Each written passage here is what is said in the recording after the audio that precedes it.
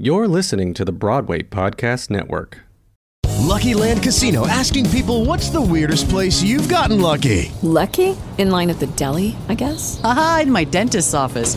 More than once, actually. Do I have to say? Yes, you do. In the car before my kids' PTA meeting. Really? Yes. Excuse me, what's the weirdest place you've gotten lucky? I never win and tell. Well, there you have it. You can get lucky anywhere, playing at LuckyLandSlots.com. Play for free right now. Are you feeling lucky? No purchase necessary. Void where prohibited by law. 18 plus. Terms and conditions apply. See website for details. Hello, it is Ryan, and I was on a flight the other day playing one of my favorite social spin slot games on ChumbaCasino.com. I looked over at the person sitting next to me, and you know what they were doing? They were also playing Chumba Casino. Coincidence? I think not. Everybody's loving having fun with it. Chumba Casino is home to hundreds of casino-style games that you can play for free anytime, anywhere, even at 30,000 feet. So sign up now at ChumbaCasino.com to claim your free welcome bonus. That's ChumbaCasino.com and live the Chumba life. No purchase necessary. VGW. Void where prohibited by law. See terms and conditions. 18 plus. It was more about not what jobs I was getting, but what work I was doing on my way to those jobs. And so I think it's about redefining that success and that continued sense of work is getting my ego out of the way or whatever, and just making it about the work.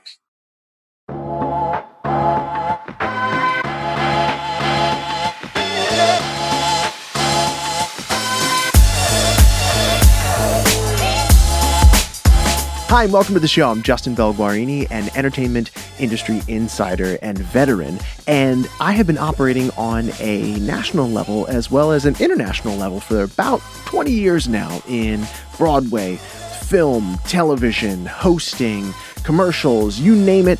I have most likely done it or been around it, and I created this podcast called Audition Secrets, the podcast, so that you could have a direct link to the wisdom and insight that I've gained over those past 20 years, but also the stories, the heartbreaks, the victories, and everything else in between of some of your most favorite and cherished people in the entertainment industry. I'm so lucky that I have access to some of the one-name folks, to some of the legends, as well as you, my people, my fellow hardworking entertainers, actors, performers.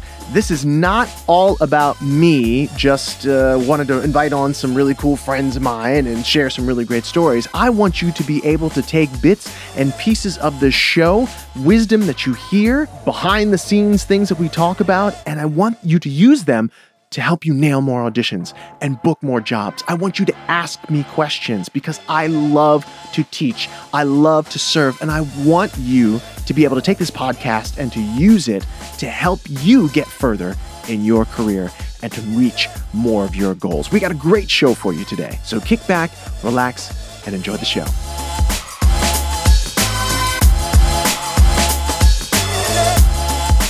Hi, and welcome to Audition Secrets, the podcast. I'm Justin Belguarini, and before we get to today's show, I just want to stop and say thank you so much for the amazing response from week one.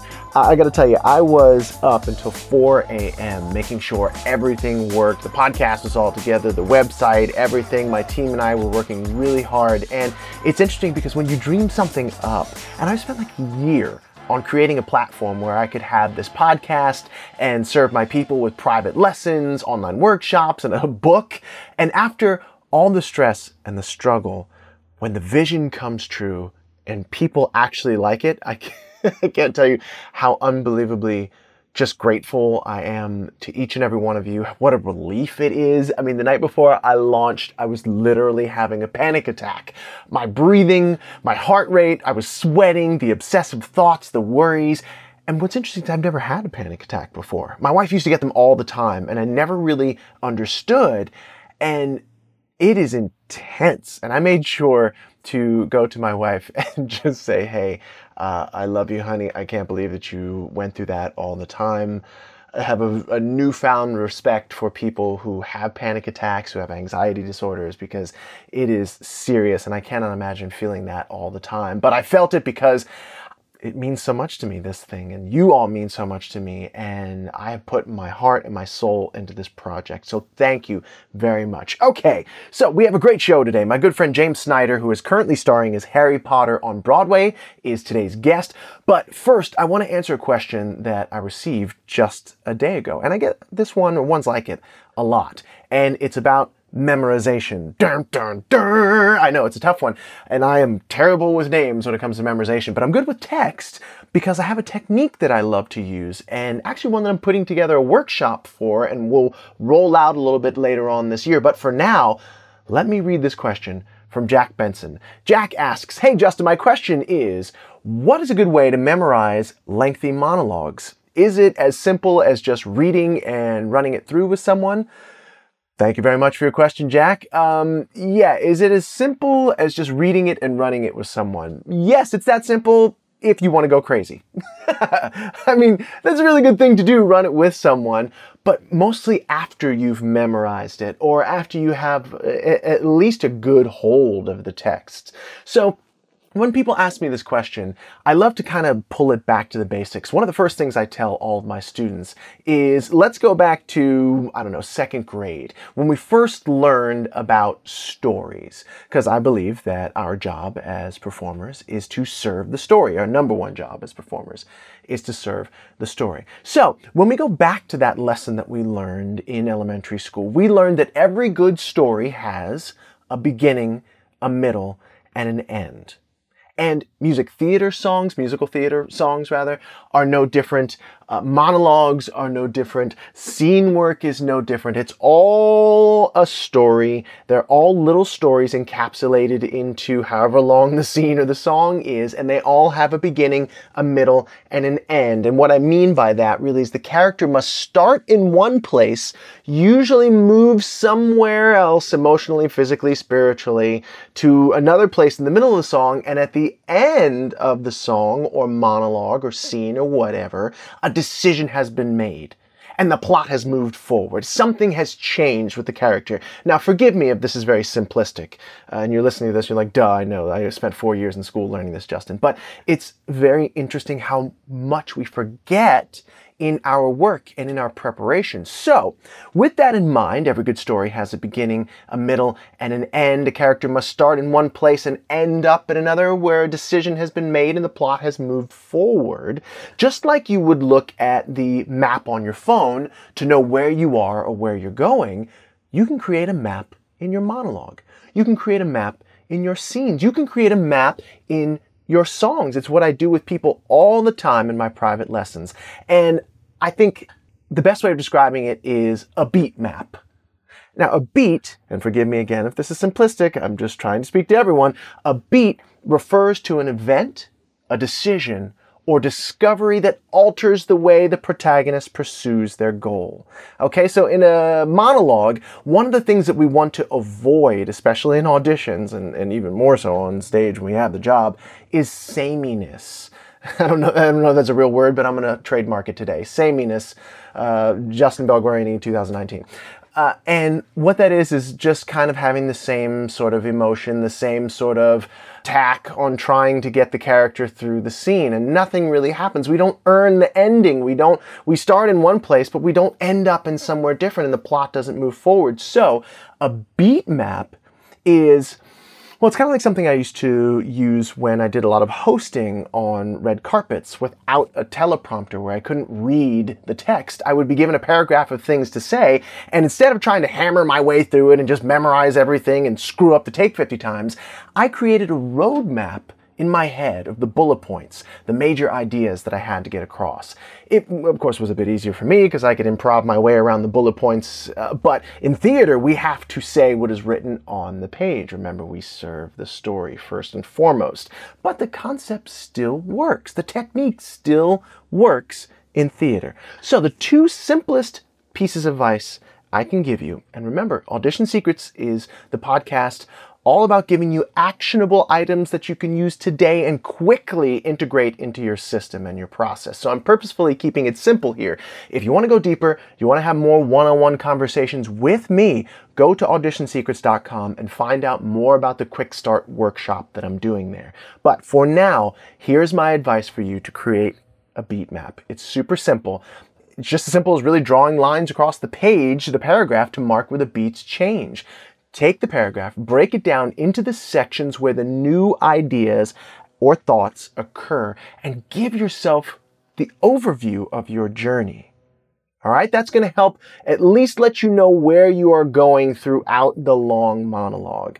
And then, the more you play, and the more you physicalize the action, and what I mean by that is start acting out the words and actions. And this is for rehearsal only, of course, or else it will make you look like you should feel as though you're crazy over acting and indicating and doing all the no-nos that we're not supposed to do. But what is that doing? When you've created the map in your head that gives you the overview, the beat map, and then as you start to say the words, physicalize the actions, get it into your body. Instead of just sitting there rocking back and forth trying to memorize something, I've done that many a night, get up, physicalize the words and the movements, and it will activate another part of your brain that will help you to retain the material. Okay, I hope that helped you out, Jack. Thank you so very much for your question. If you have a question, do not hesitate to reach out to me by sending an email to justin@auditionsecrets.com, or you can go to auditionsecrets.com and leave me a voice message that I can play live right here on the show, and I can answer your questions, your thoughts, your concerns. I would absolutely love to hear you. I'm here for you. Use me as a resource. All right, now it's time for my good friend James Snyder to join us. James is currently starring as Harry Potter in Broadway's Harry Potter and the Cursed Child, and has also been seen on stage in Broadway's first a cappella musical, In Transit, that's the one that we did together, as well as If Then, Broadway and the Tour. He's also received a Drama League Award nomination for the titular role in Cry Baby. I love that word, titular role, in Cry Baby, and recently played Billy in Goodspeed Opera House's production of Carousel. He's an amazing guy. It's so funny, when we did this interview, his son had just thrown up that morning, which for anybody who is in a production and has a family and has kids, or is trying to audition to get into productions, you know that kids will have accidents and or sicknesses at the worst time. James is another Broadway dad just like me. We talk a little bit about that and a bunch of other great stuff in this interview. So without further ado, I give you the wonderful and talented James Snyder.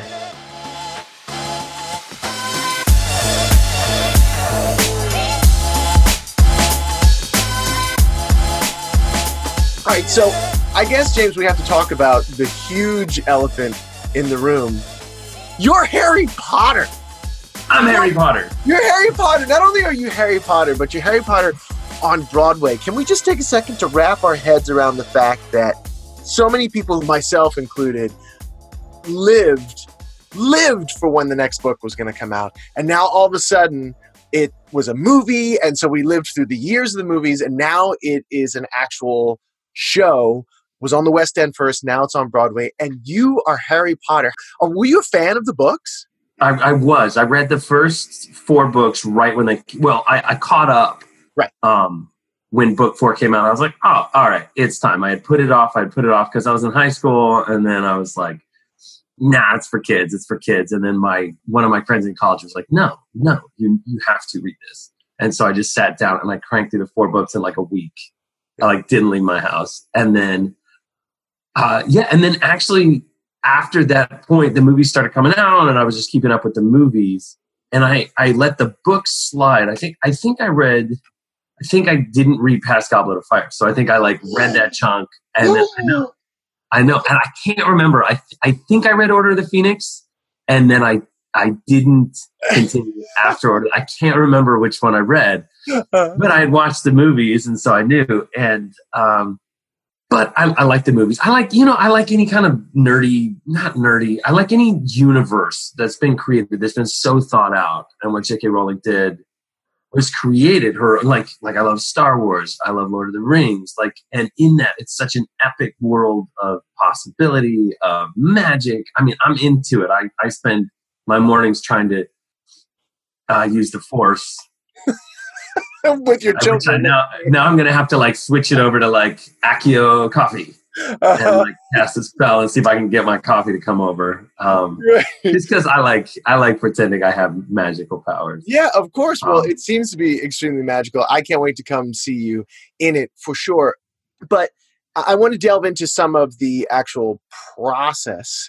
In my book, Audition Secrets, I tell folks 5 secrets on how to walk into an audition room and own it.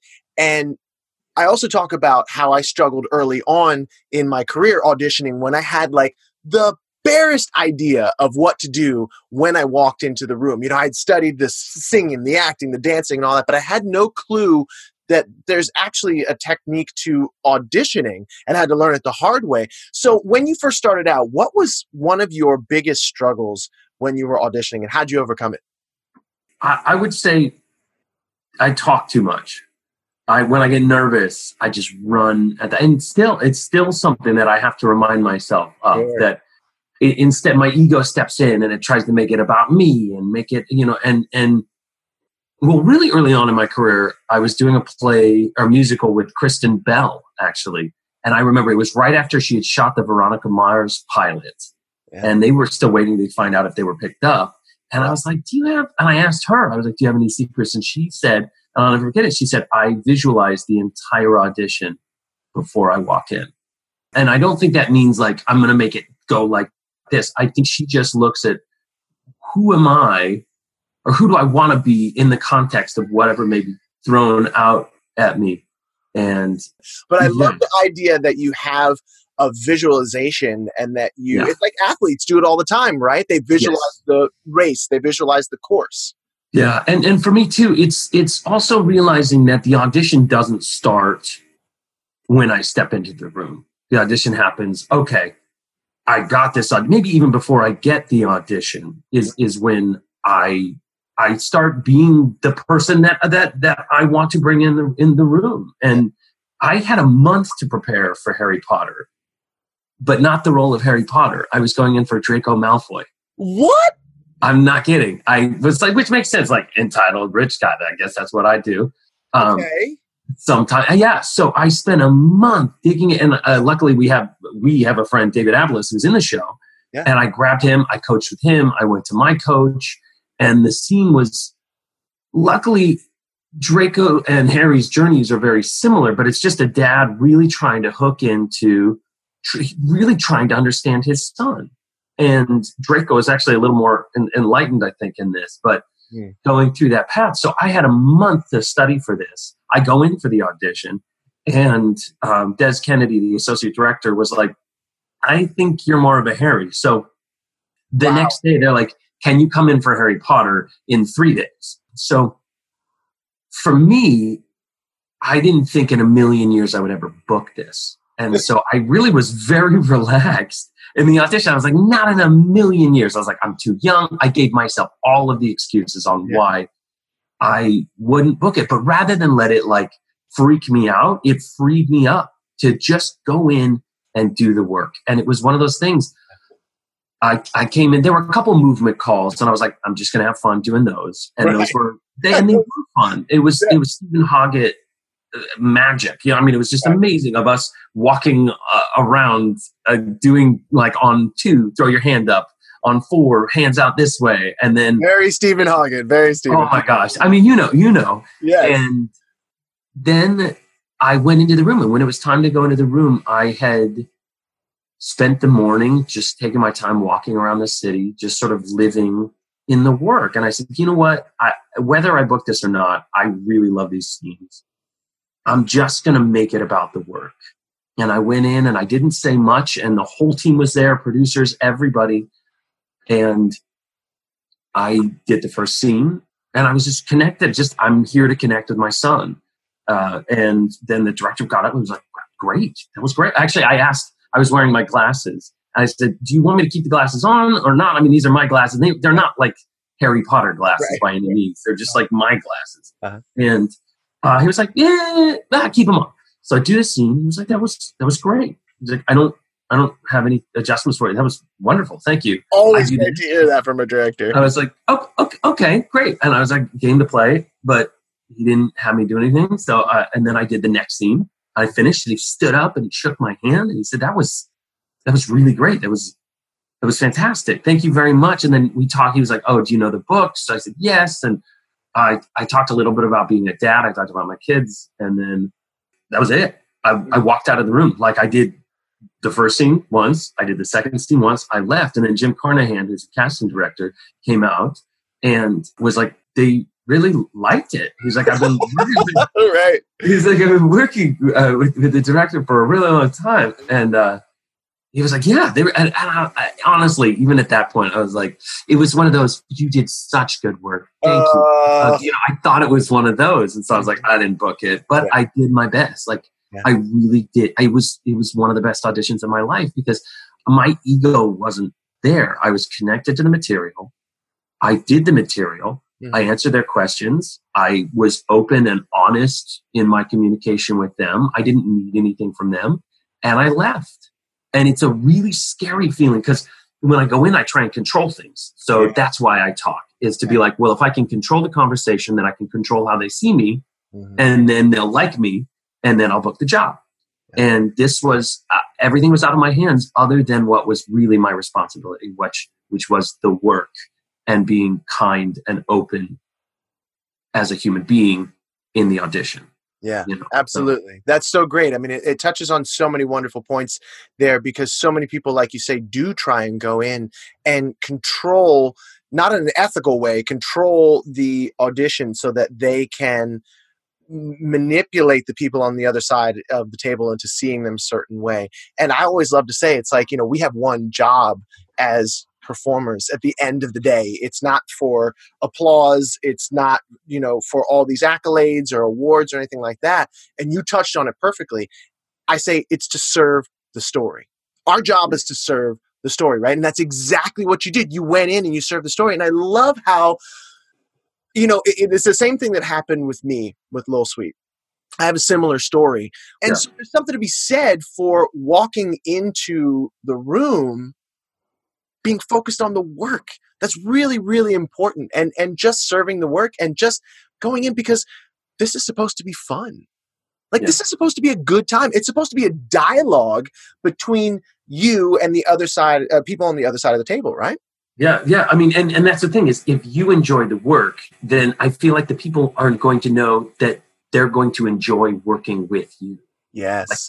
That's like one thing that I think when I was asking, because I have a lot of friends going in for the San Francisco cast right now, and they're like, what? So I went to one of the directors, Benji, and I was like, any advice? And he's like, to be honest, like if this is a 14-week rehearsal process, we need to know that we're going to love working with you. And 14 weeks for rehearsal. Look, we did In Transit together. That's what I was about to say. That was hard. I mean, 5 weeks was like a luxury, right? And for most of the shows, whether it was Crybaby that you did or the other shows that we've done, it's like usually if you get a month, you're like, yeah, sweet, before you go into previews, right? We got 5 weeks for In Transit.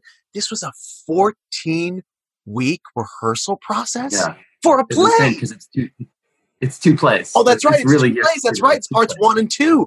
And so you're doing, I mean, even if you break it down to 7 and 7, that's still a tremendous amount of time. That's still a long, Yeah, so they got to know that when they bring somebody onto the cast that they're not going to be a problem, right? Yeah. And I don't know if you remember or you ever heard Kristen Anderson Lopez, writer of Frozen and In Transit. Right. The writers of In Transit called around and asked about us if we were cool people. Yes. Like I'm sure your reputation preceded you, but they really vetted our cast to make sure, like they did background checks and called people that we had worked with and been like, are they really that cool? Like, are they? Yeah. Well, because especially in Transit, just like I'm sure with Harry Potter, you're a family on that stage. And you gotta, all the parts have to work together. That's right. Yeah. So I do remember them doing that. And people do that more often than you think, right? Yeah, really. I mean, and it's, you don't want to be on the other end of like, no, guys, not. No. Like my So, fear. okay, so walking into the room, feeling relaxed because you're there to serve the work, because you're there to create a dialogue, because you set your ego aside is all really super great advice. And obviously it's worked for you and it's worked for other people that I've talked to and for myself when I go in and do it. But I've auditioned for a ton of musicals. You've auditioned for a ton of musicals, but I've only ever auditioned, I think, maybe for one or two plays, one of which I got, which is Romeo and Juliet on Broadway. It was very short-lived, but got it. So really, what is, in your mind, the difference, besides the fact that there's no music involved, what's the difference of auditioning for a play versus auditioning for a musical? Well, I mean, and you've auditioned for Stephen Hogg before, so there was that movement aspect, Sure. which felt very musical theater, but that was separate anyway. I approached the scene work in the same way, but because I didn't have to learn the music, and because I didn't have to, I just dug that much more into the material for me. And maybe this is a lesson for me to dig into the sides that I get with the musical also, that I really need to do that work and really lay it in. It didn't feel that different. I think the conversation just is a little bit more cerebral in a way. I think it was because it's just all you have are the words. Yeah. And so that's the thing. The play's the thing. And so I spent that much more time with the text. Yeah. And I think that my one experience or two experiences, you're right. That conversation, A, is more cerebral. And I think it's more open to conversation. So what you said before, like walking into a room and just being yourself and being vulnerable and open to having conversation, because that dialogue with the director, because there's just the words, there's just the scenes, there's just that is so important. So you bring up a really good point.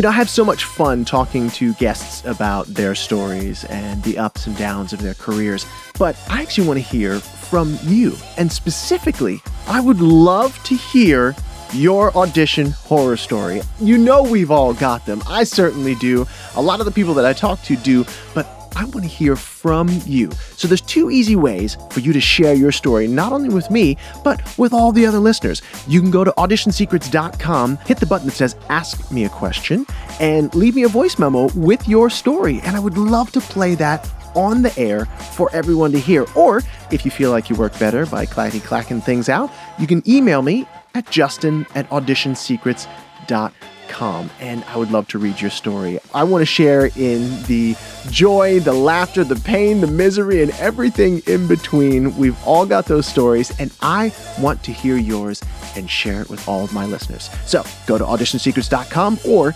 email me at justin@auditionsecrets.com.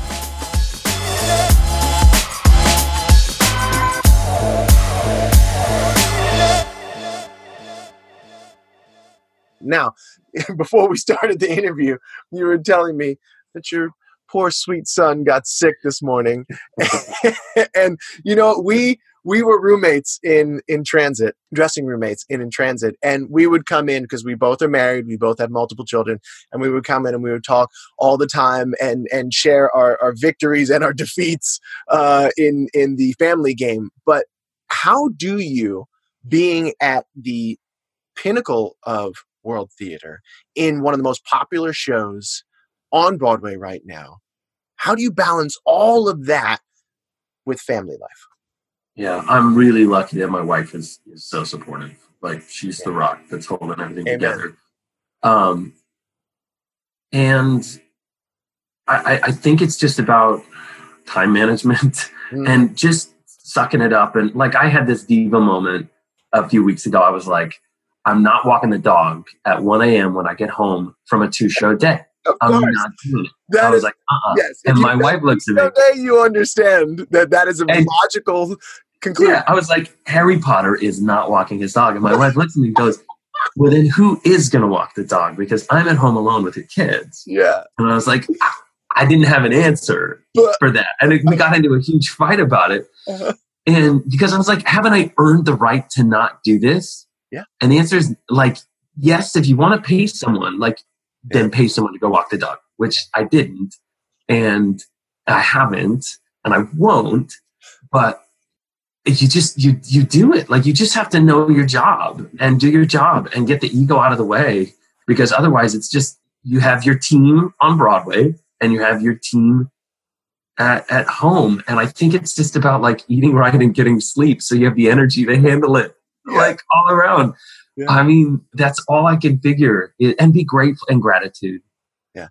It's just, although I was grumpy this morning, like with my daughter, getting my daughter out to school. Oliver's watching TV right now, where it's like, I'm just like, I need to brush your hair. Yeah. But it takes so long because she has such curly hair and everything. And I'm just like, you just have to be grateful for it. Gratitude is one of the best tools to have, is just realize that, like, how long are they going to be this little? And how long, and how long are they going to be in your house? Even if they're teenagers, like, and they're stinky teenagers. You're like, oh my God, but how long do I get a little teenager or a big teenager in my house? So I think that's it, is just maintaining that sense of gratitude, and it just keeps everything flowing, because it's all the energy you need is there. Yeah. It's just about knowing how to use it and how to maintain it and how to keep it going. Right. Yeah.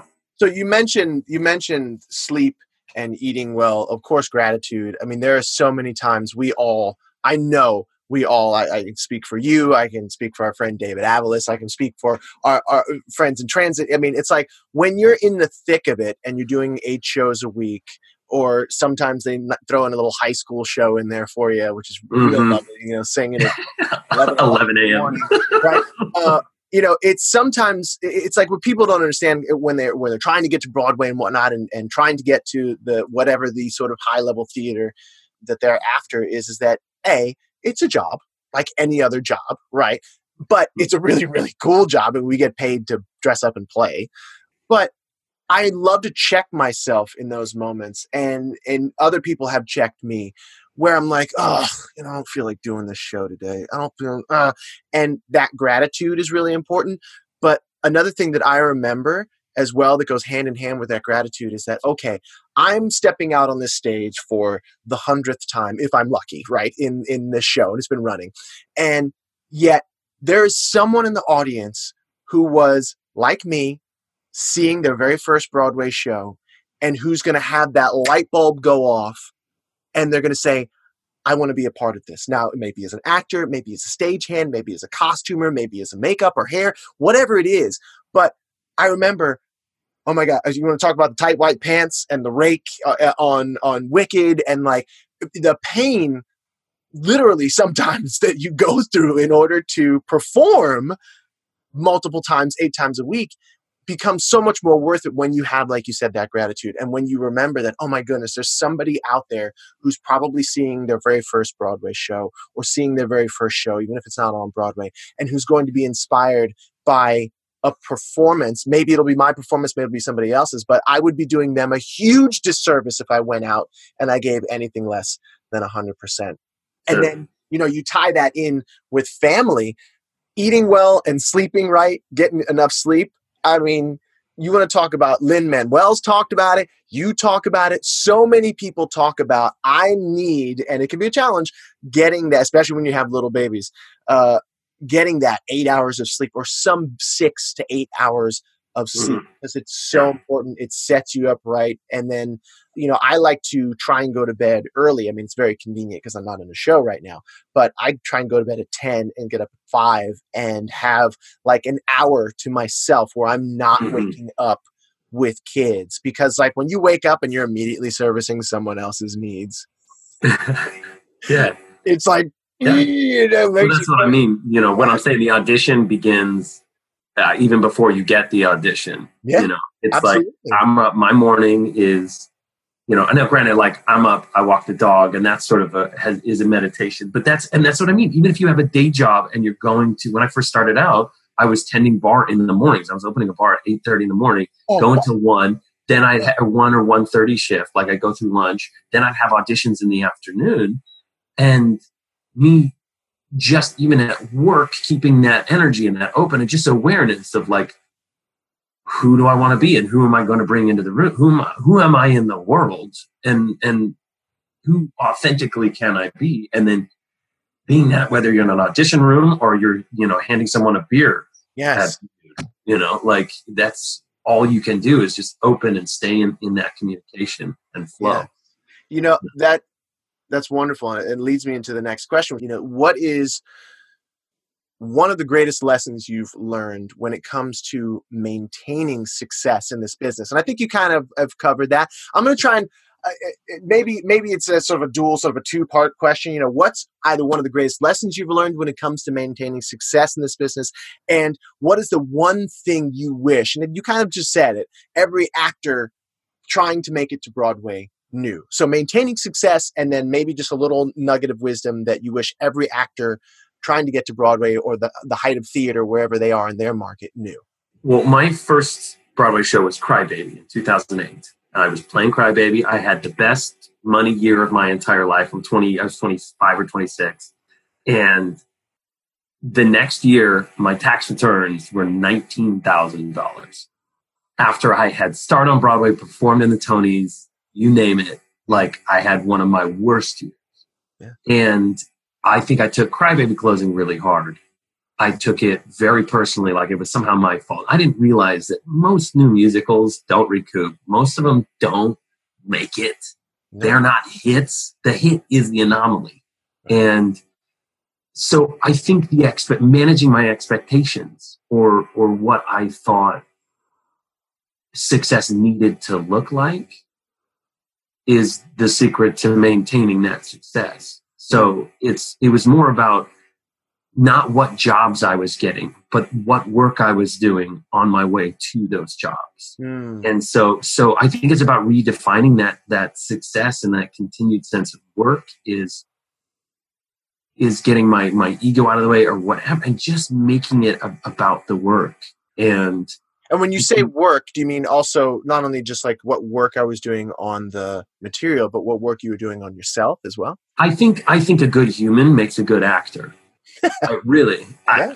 I do. I think you live it. Telly Leung lives it. During In Transit, I listen to that scene every day that you guys would do. And I was like, these are good human beings. Yeah. And so we go to the theater to open up, to share.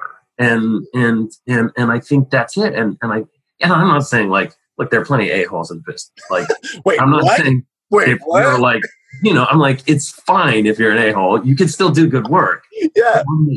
It's about just continuing to work as a human being and as an actor. And don't let that define you. You define it. And so for me, it's about being versatile.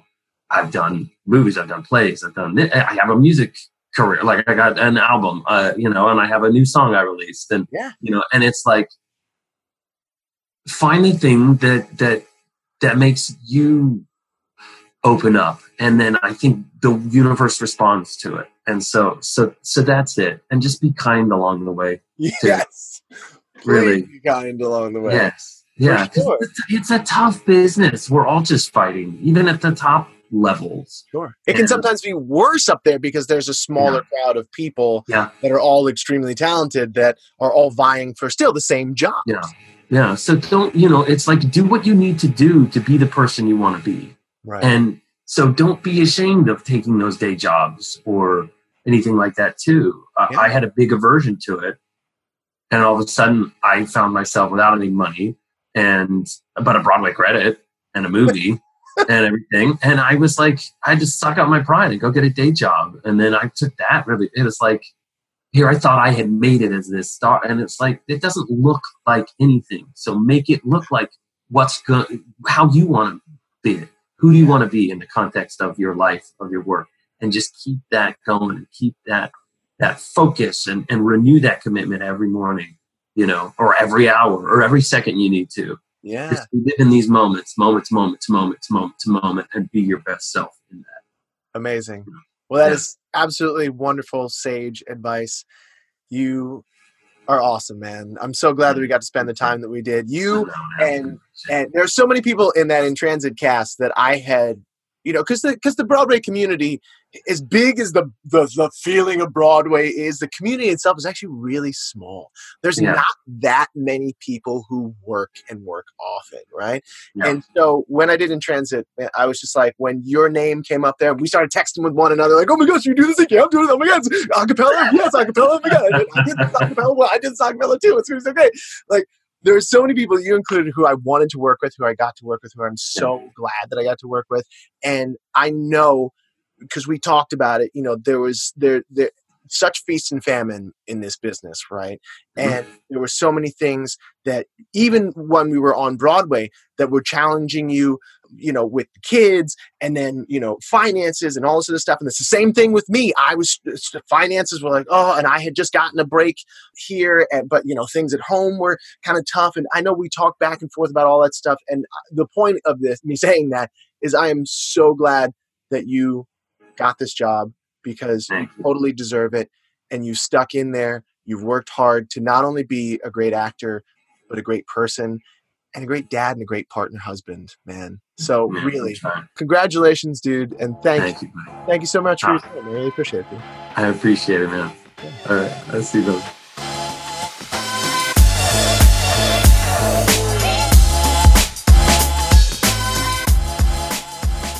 I love that, James Snyder. Thank you so very much, James, for stopping by and being a guest on the show today. Thank you, Jack, for your question. And thank you so very much for listening all the way to the end of the podcast. Do you know that only like 30% of people make it to the actual end of this part of the podcast? Can you believe that?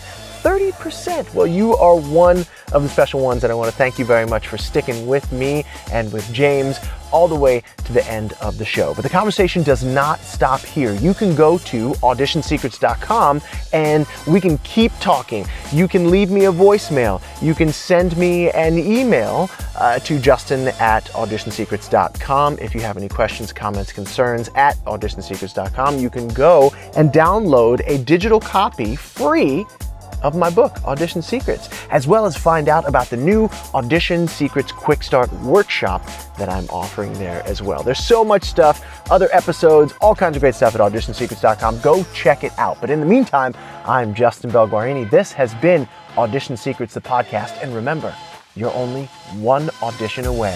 Thanks for listening.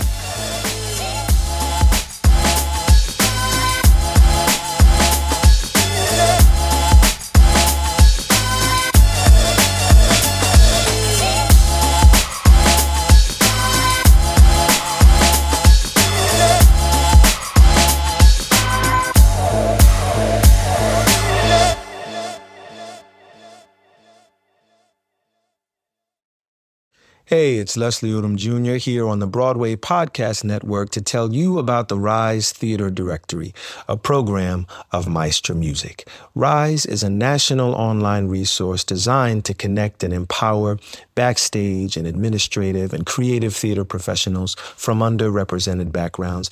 If you work or aspire to work in the theater community, this can help you find your next project. And if you hire theater professionals, search the Rise Theater Directory to find your next team. Create your profile now and get more information by visiting risetheater.org. That's theater with an RERISETHEATRE.org, because only together we rise. Step into the world of power, loyalty, and luck. I'm gonna make him an offer he can't refuse. With family, cannolis, and spins mean everything. Now, you wanna get mixed up in the family business. Introducing The Godfather at ChumbaCasino.com. Test your luck in the shadowy world of The Godfather slot. Someday, I will call upon you to do a service for me. Play The Godfather, now at ChumbaCasino.com. Welcome to the family. No purchase necessary. VGW Group. Void where prohibited by law. 18+. Terms and conditions apply.